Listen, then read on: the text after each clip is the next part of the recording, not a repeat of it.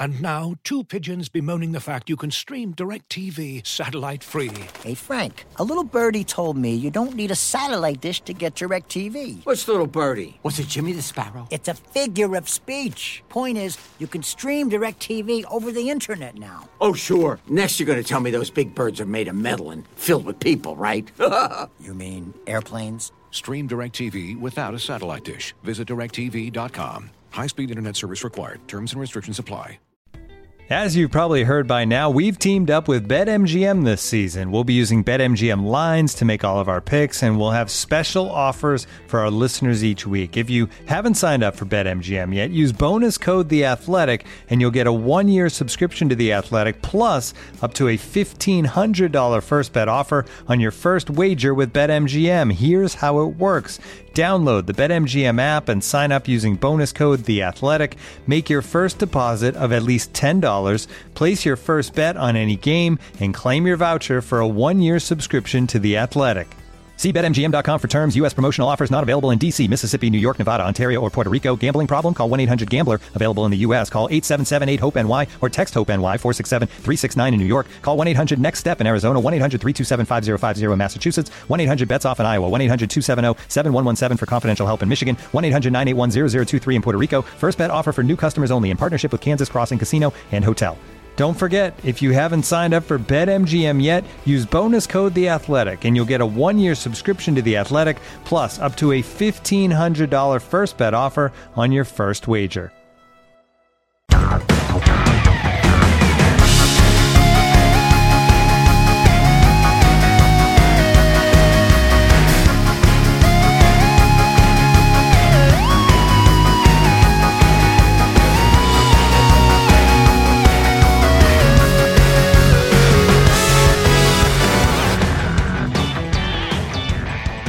Hello and welcome to Front and Nationwide, the Athletics CBJ dedicated podcast.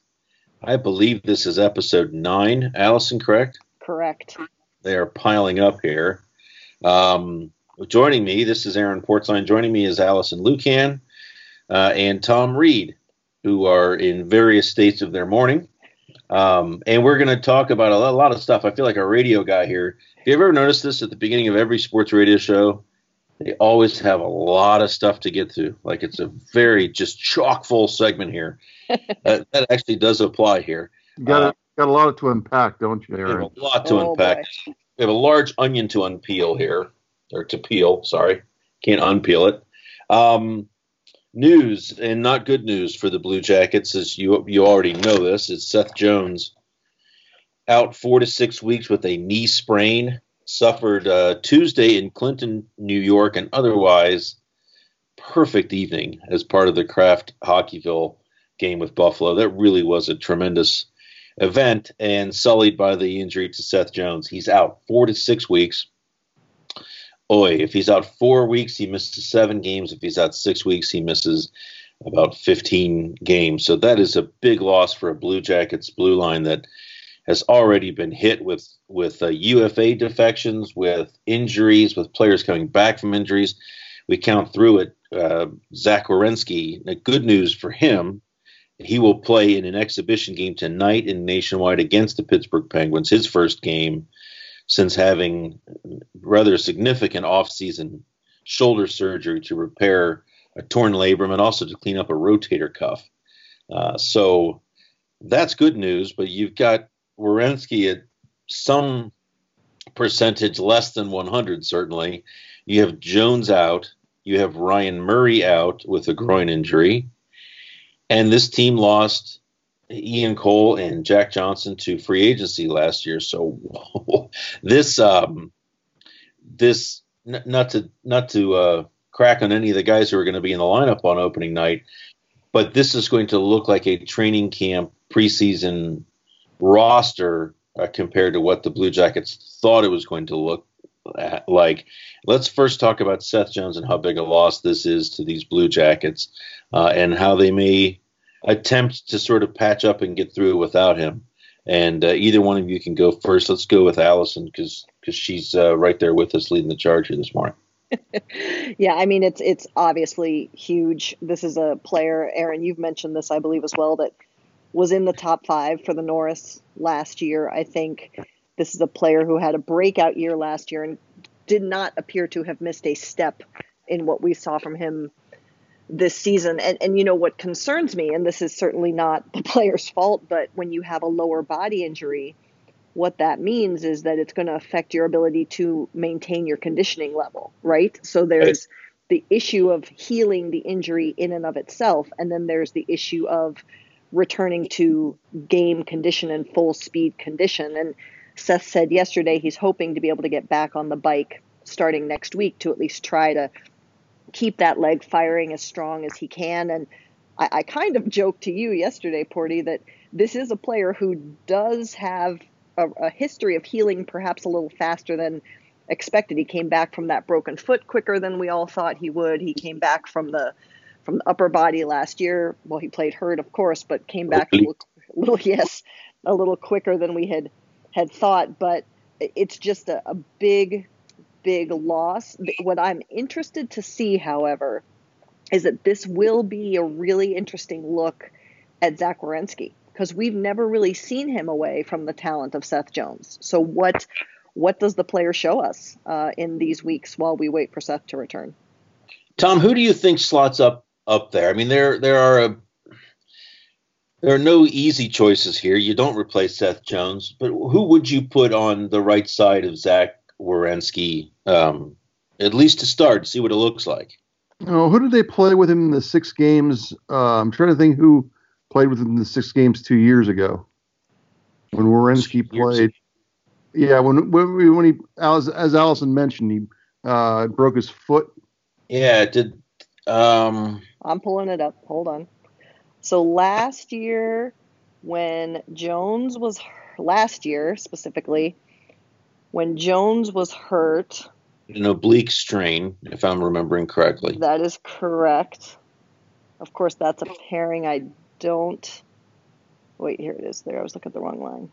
Actually, Zach skated with Jack Johnson last year. I'm going to check out my buddies at Left Wing Lockwell. This is great radio, by the way. And 2 years ago, let's see, when he had the broken. What's that? I mean, it looks like 2 years ago, Tortorella has with given Savard. thought to maybe Nudavara sliding up there. He even mentioned yesterday that maybe someone who's used to playing on the left side would have to play on the right side. The one guy we kicked around is maybe Adam Clendenning, right side, right shot player. Not a perfect choice, granted. I don't think there is one in this situation. I don't, there's been no indication that they plan to move David Savard up from the second pair to play with Werenski. So maybe, I mean, but for me, it's like putting Nudavara up there now disrupts 2 pairs rather than just keeping Nudavara and Savard together, finding someone, even Harrington, who can patch with Werenski. And then that makes your third pair either Carlson or Kukan, or Carlson and who's the fourth one? Oh, no. Clendenning. Mm-hmm. So not ideal by any means, but this is going to be a very interesting stretch. Allison, did you happen to find the...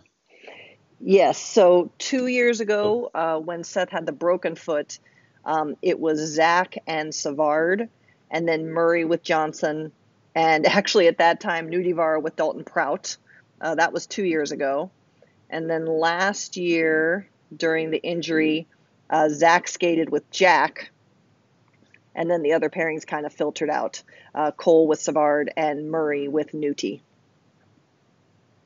Well, we've talked in the past about what it would finally look like if you ever broke up Zach and Jones, and this is not how you really want to do it, but it will give them a look at what Werenski and someone else looks like for more than 5 or 6 games. And it'd be interesting if they can get somebody right off the bat or they have to keep changing on the fly. I think the other thing that this does, of course, certainly we talked so much about the importance, I think, this season with all that's going on around this team and the uncertainty of the futures of Bobrovsky and Panarin, was you really wanted to get a quick start to this year. And this is just going to give one more challenge to that, whether they can do it.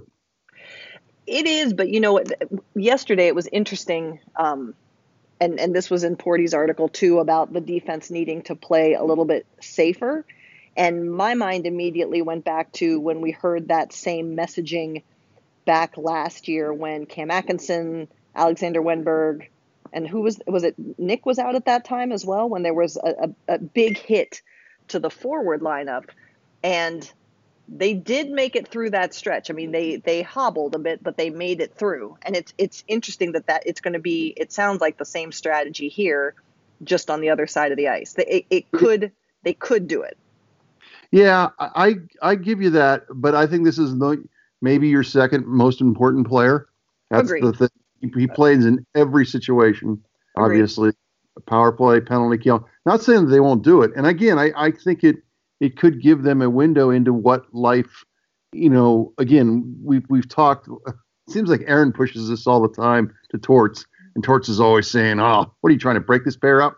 But it will give us a window into what this looks like without those two guys playing together. And can somebody of that group play with Werenski and look so good that, you know what, maybe we can get Jones with somebody else. I don't know. I'm trying to just grasp for positives here. Totally. In what is otherwise a really big blow.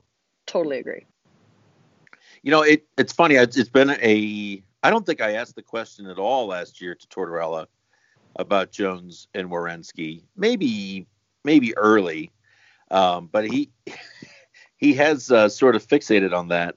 And even when you don't ask the question, it is sort of owned as your question somehow. Oh, yeah. He has no choice now, to your point, Tom, to look at something different. I mean, I still think it's different to see those two on different pairs rather than with one out of the lineup. But you look at the rest of that crew, and there's potential there for sure. But I don't think it will surprise anybody if the conclusion is reached this year that the other pairs on this team need enough help, and we need more ice time with those guys out there. I don't think it's beyond the question that this is a year that happens. And you wonder how those two would respond to that, because they both have made it really clear that they like to play with each other. So that's the Seth Jones situation. Werenski is back tonight against Pittsburgh. Our understanding is that if he plays tonight and feels like he needs some more touches, feels like his timing is way off, then maybe he dresses again Saturday in Chicago. And all signs point to him being ready October 4th. Now, there's going to be a deep breath. There's going to be a gasp when he gets hit for the first time. You know how that goes with guys coming back from profound injuries. So that is something to watch. Good news on the back end. A name that few people had heard before camp, and a name that still several people can't pronounce, perhaps myself included, Michael Prapavisis. This kid that was in the Coast League last year, this kid that didn't get any invitations to development camp, this kid that came to Traverse City with the Blue Jackets without a deal on a tryout agreement. My God, he has signed an AHL deal as of about 10 days ago, and then as of yesterday, he signed a 2-year entry-level deal with the Blue Jackets, which means he has an NHL contract. Now, he's almost certainly to start in the American Hockey League, but a great story in training camp. Poked around a little bit about this. I remember Jeff Platt, a guy way back. It was 2006. I thought it was even earlier than that. But Jeff Platt came to camp with the Blue Jackets, tryout agreement at Traverse City, ended up getting an NHL deal early in the season, 2006-07. And then another name that I have now already forgotten, Oliver, hold on a second. Oliver, this kid did much the same thing. I think he was a Portland Winterhawk. Oliver Gabriel, 2010. Do you guys remember Oliver Gabriel at all? I remember the name. Yeah, vaguely. He did the same thing, very rarely to be heard from again. But for Prapavisis, what a great story this is. He's got an older brother that plays hockey in Denmark. It was cut free by the Dallas Stars, and now here he is, not just back in the game, but with an NHL contract. Final cuts are coming, and there's not much drama left on the back end, guys. There's seven defensemen in camp because of the injuries to Murray and Jones. But up front, I think it gets a little bit interesting, and there's still some stuff to sort out there. Let me just poke the names by you here, and you guys tell me if you think they did enough to make this roster. Now, I mean, they can't all make it. I'm going to give you 5 names here, and 3 or 4 of them can make it. Probably 4. And we'll start with the guy that the Blue Jackets signed this offseason, Anthony Duclair. Is Duclair a go, or is Duclair a stay? Tom? I would say yes. I mean, I think he makes the roster, yeah. I thought he actually looked pretty good the other night in Clinton. I agree. I agree. Yeah. Okay. So yeah, I'm going to give you 5 names. Marcus Hannakainen, stay or go? Exactly. Yeah. Stay there. Yeah. Well, this is where it gets hard, right? Because it depends about the role that we're talking about, right? Because as a 13th forward, sure, maybe, but if right. and I know I'm screwing up your exercise, but no. If Lucas Sedlak is in the line for the 13th forward, does he have a foot up on Hannakainen because he can play center and wing? So you're saying you put sort of Hannakainen and Sedlak on their own depth chart of sorts, like we're taking one of those guys, right? If I need that style of play, which of those 2 am I taking? Yeah. Yes. And maybe you put Milano more with Duclair. Yes. And not that they're the same player, but more right. of an offensive bend to their game. And we should point out that Milano also can go back to minor league Cleveland without having to clear waivers. So, which is the other wrinkle, right? So yeah, right. And that's the tough part. I mean, it is always said that this is done on merit. Yeah, mostly. But that guy has to be clearly better right. than the guy to put him on waivers. So Sonny Milano, yay or nay? Tom? Yeah, I mean, yeah. How many goals were last year? You got to cut somebody here. I didn't. I haven't weighed in on Sedlak, so I mean, although you were talking about the thought of Milano and Duclair playing together, on a low line. That is be a light low line, but. See, I don't think of Duclair as light. Huh? I don't think of Duclair as light. Yeah. You put him with Riley Nash. I don't mind that line. I don't mind that line physically. Lucas Sedlak. So Duclair, Hannakainen, Milano, Sedlak, Jonathan Davidson. Someone's got to go. And what about Kevin Stenlund? Okay, Kevin Stenlund. Yeah, you're right. He's still here. Give the man a shot. No, I mean, give the man a shot. For me, the easy choices are Davidson. Nothing against the Swedes. Anyone Swedish listening to this, Jonathan Davidson and Stenlund are the ones that you go. Okay, those are the most painless. Davidson goes back to Sweden. Stenlund goes to Cleveland, and you keep 14 forwards. I haven't seen enough from Davidson to say, wow, how could you send him back, especially even with the fact that you could lose him back to Sweden. I don't know. I haven't seen as much as you guys have. He's been okay. Yeah, and Stenlund is the one that's intriguing to me potentially because he's a player that sneaks up on you. He's not a player that grabs me right away, but then all of a sudden you're like, oh my gosh, look at all the things he's doing on the ice, right? Yeah. Torts commented, I think it was yesterday, that they want him to work a little bit more on his first few steps, which totally makes sense. Yeah, you can see that with how I feel when I watch him, and I see flashes from Davidson, but I almost, this is hard. Yeah, see, I don't think it is. I think Davidson goes back to Sweden because if you keep Davidson here, He's got to play. Absolutely. Right. And we Allison, you and I talked about this yesterday.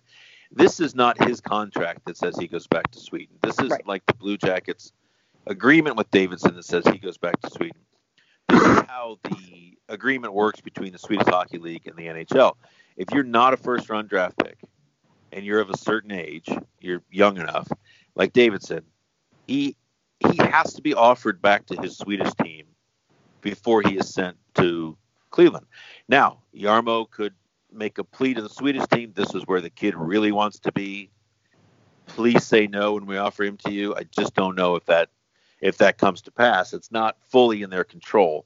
But I don't think you want Davidson here sitting up in the NHL level, not playing much or playing a fourth line role. That doesn't make a lot of sense if they're as high on this kid as they say they are. And he has shown flashes where you go, wow, that kid can really move.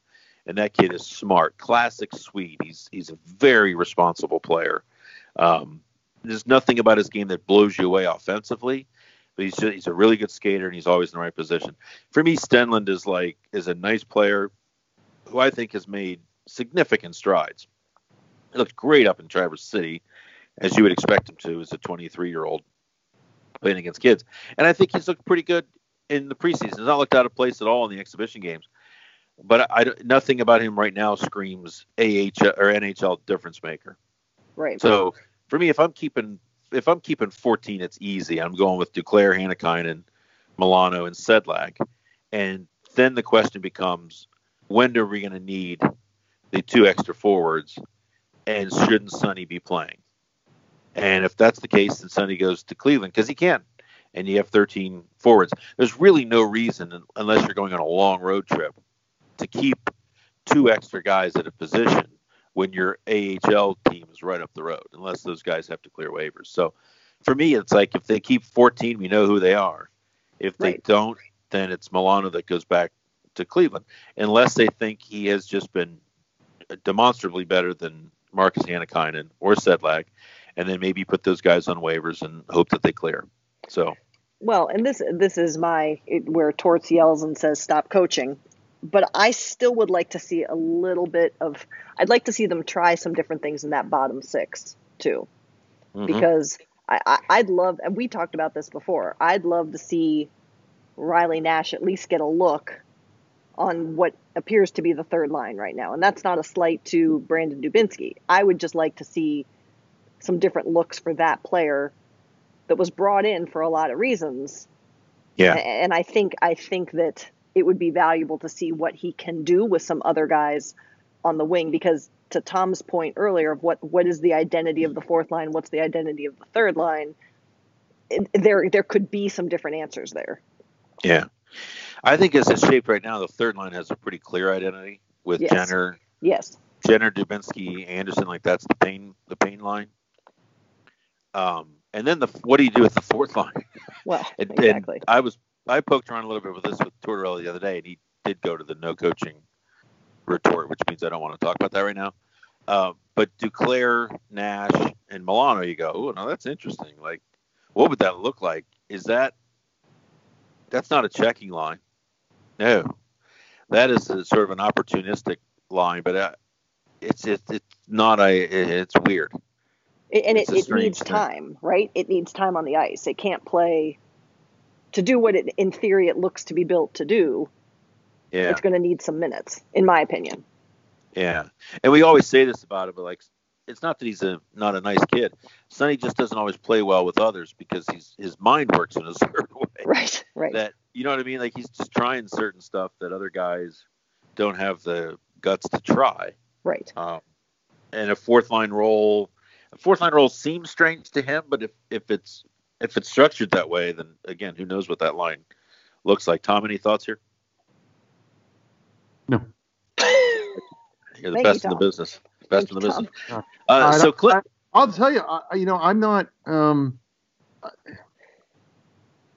Lucas Sedlak is a guy to me is really, he's up against it.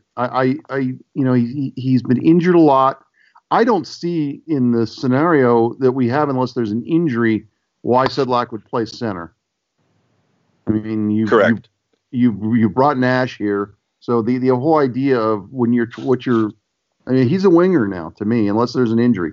If there's an injury, yes, he's probably moves back to center, and it's nice that he can do it. But man, from his rookie year, where he was centering a good fourth line, to now, it's been a tough go for him. I think mostly because he couldn't stay healthy.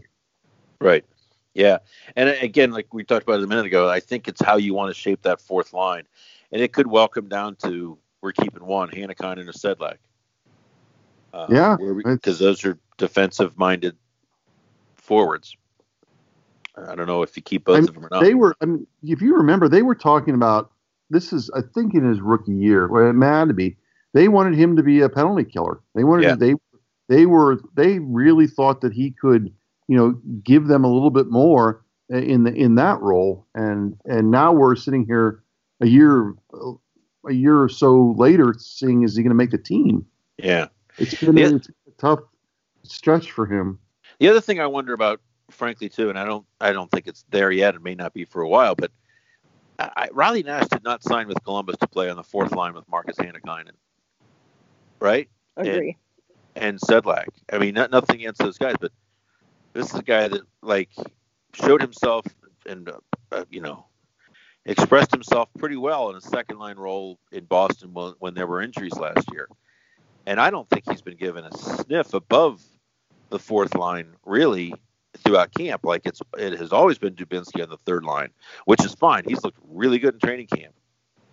I wonder, though, if the surprise is not afoot with Alexander Wenberg and Riley moving up to take. I don't think it's beyond a reality to suggest Tortorella may play that card and play it early, that Riley Nash is his team's second line centerman, and we'll see what we do with Wenberg as a wake-up call to Wenberg if he feels one is needed.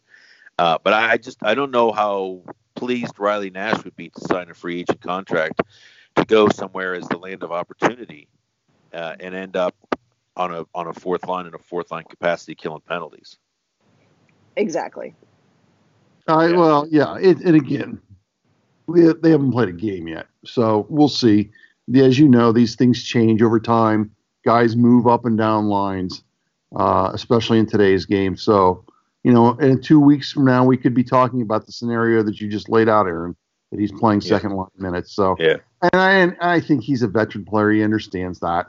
He'll adjust, and there'll be opportunities. So, yeah, I think that's one of those things that I think let it play out a little while and then see where everyone is. No, I demand an answer right now. Yeah. Well, Stop coaching. Then we really are a radio station, right? Let's get to this because it perked my ears. We're in Clinton, New York, and I'm thinking of writing. I'm going to write a scene setter about this wonderful, warm little village that awakened with an NHL game in it. And then the commissioner says, yeah, we'll talk after the first period. And the commissioner, for the first time, we've asked him this, 10 times about an outdoor game in Columbus. And he's always said, we have heard from the club. We understand they're interested. And shaking his head, saying, I know where you're going with this. The club has told us that they're interested. Lots of teams are interested. This was the first time that Gary Bettman said, the league's considered Columbus too. And you go, whoa, now that's interesting. He made it pretty clear that the league has had at least cursory discussions about hosting an outdoor game in Columbus, Ohio, which would be, I don't need to tell you guys, huge. What do you make of the commissioner taking this, if only a half step forward? My God, is this going to happen? Is this politicking by the league? How excited should people be by this? Because I'm getting very intrigued by it. Yeah, I mean, I think it's huge and exciting to this fan base to hear that kind of messaging from the commissioner. But I do think this is a challenge to see if the resources in this city are going to play nice on the idea, right? Because the de facto site is Ohio Stadium. And this is we Tortorella talks about gaining respect. This is another variable of saying, hey, if the NHL says they're interested in playing, you should be willing to play nice on this. Yeah. And I think it's maybe throwing down that gauntlet just a little bit. I totally agree. For me, that's the league poking the large body politic in Columbus to start working on something about this. Yes. Yeah. Tom, should I go on my rant now, or do you want to weigh in on what Allison said? Well, I'm just going to be really surprised when they get this game and it's the Rangers and the Blackhawks. Yes, right. The Penguins and the Blackhawks from Ohio Stadium. It's obviously would be fantastic, and I really can't add more to the idea that, so it seems like so much of this hinges on whether Ohio State is going to kind of agree to allow them to use their stadium for this, and there should be pressure put on it. It's a they've played in different stadiums. They've played obviously in Michigan. Is Notre Dame, has they played there, Allison, or are they going to play there? I saw the T-shirts at the gift shop. Have they played a game at Notre Dame? I am looking. Not outdoor, not in their stadium. Is my recollection. They like doing these at these historic stadiums. Stadium series. Yes, at Yankee Stadium. It makes all the perfect sense. The Blue Jackets, it's a good timing too because the team is now relevant. They've made the playoffs a couple times. They've got some really good young players. It all makes sense. And again, I agree that it's Ohio State. Are they going to play nice and decide to let this happen? It's the same building that to me would make a fantastic World Cup venue, but that's probably not going to happen the next time the World Cup. And Tom is correct. There hasn't been a game, but there is to be a game this January 1st, 2019 in Notre Dame Stadium. And that is Blackhawks and Bruins. Oh, that'll be good to see those two teams outside. I never get enough. Yeah, I always joke with the Blackhawks writers that the Blackhawks should release an indoor game schedule each year. Anyways, well, I mean, and this is what we've mentioned this, but and I do think that the relationship has gotten better, Ohio State and the Blue Jackets, and this is a fairly cynical view, but I know it's one that many hold. Many think it to be the reality here. Ohio State does not want the Blue Jackets here. Ohio State has never wanted the Blue Jackets here. And so the perspective among many, the belief among many is that the perspective among at least a few people in power at Ohio State see no reason to turn their venerable old stadium over to help elevate this team that they don't want here. They want to be the big. They've always been the big dog here. They've run this town, and now here comes little brother. They didn't want a little brother, but mom and dad had a little brother, and they still don't want him. That's the feeling that many people think is still alive. If it can happen at Michigan Stadium, the big house, of course it can happen here. If the last event ever played at Yankee Stadium, you talk about venerable. It's a cathedral. As one guy told me yesterday, literally a cathedral. I'm like, well, it's not literally a cathedral, but that the last event ever played there was an outdoor hockey game. So it should be able to happen here. There's no reason it can't happen here. And yes, a little part of me thought that Gary Bettman was putting it out there to not put it all in Columbus's lap, but to say, okay, now it's time for movement on the other side of this. If you want it so bad, City of Columbus, make it happen. And this might be something that goes above the Blue Jackets and above Ohio State and requires engagement at the state level or at a mayoral level to push these two parties together and say, make this happen because it would be great for the community. I think it would be Detroit that they play. So you've got, I mean, you could go all the way up with this. You could have the Blue Jackets and the Red Wings play, of course. You could have Grand Rapids and Cleveland play, of course. You could have Ohio State men's and women's team play Michigan. It would be fantastic. And you could have Ed Ginger's crew wheel a under 18 team out there to play against the honey baked kids from Detroit. I mean, you could certainly get usage out of it. I think there was a lot of concern for previous years when Columbus asked about this and nobody wanted to say it was, would they sell 105,000 tickets? Like, is there that much interest? I still think it needs to be the right opponent, but it seems like it's more possible now than it has been. And I think the commissioner alluded to that with his comments. Agree. Anything from you guys? Yeah. Good. Yeah. All right. Well done. So we go to the rink this morning. Blue Jackets and Pittsburgh tonight. Pittsburgh's bringing a good lineup. Kessel, Crosby, Malkin. They're cranking it up here. I think the Blue Jackets are going to do the same. They have not released their lineup yet for this game. I love the preseason sportsmanship, if you will. Gamesmanship. That's the right word. And the sense we've gotten is that the lineup Saturday in Chicago is going to be packed with several AHL players. Maybe half the lineup are going to be guys that are Cleveland bound or already in Cleveland that will be coming up for a game. The Blue Jackets don't want to expose. I mean, they're down to 26 healthy guys. I think they don't want to expose 20 of those guys to back-to-back games to end the preseason. So that's what's ahead of us. We will chat with you again on Tuesday. By then, we should know what this final roster looks like. We should know for sure if Werenski is ready to go. Opening night, this is Friday. Opening night is next Thursday, October 4th in Dallas. So we'll be back with you in a couple days. Thanks for listening to us. If you're listening to this and wondering, geez, I wonder how I can get more from these people, perhaps the written word. Well, there's a way to do that. It's theathletic.com/front and nationwide, front AND nationwide. That is a 7-week free trial, 7-day free trial. I'm all over the place. And a significant discount. So give that a look. Theathletic.com/front and nationwide. Also, thanks to David Cook at David Cook Music for the great intro and outro music that Allison plays us in and plays us out with each week. Thanks to him for that. And thanks for listening. We'll talk to you all in a few days.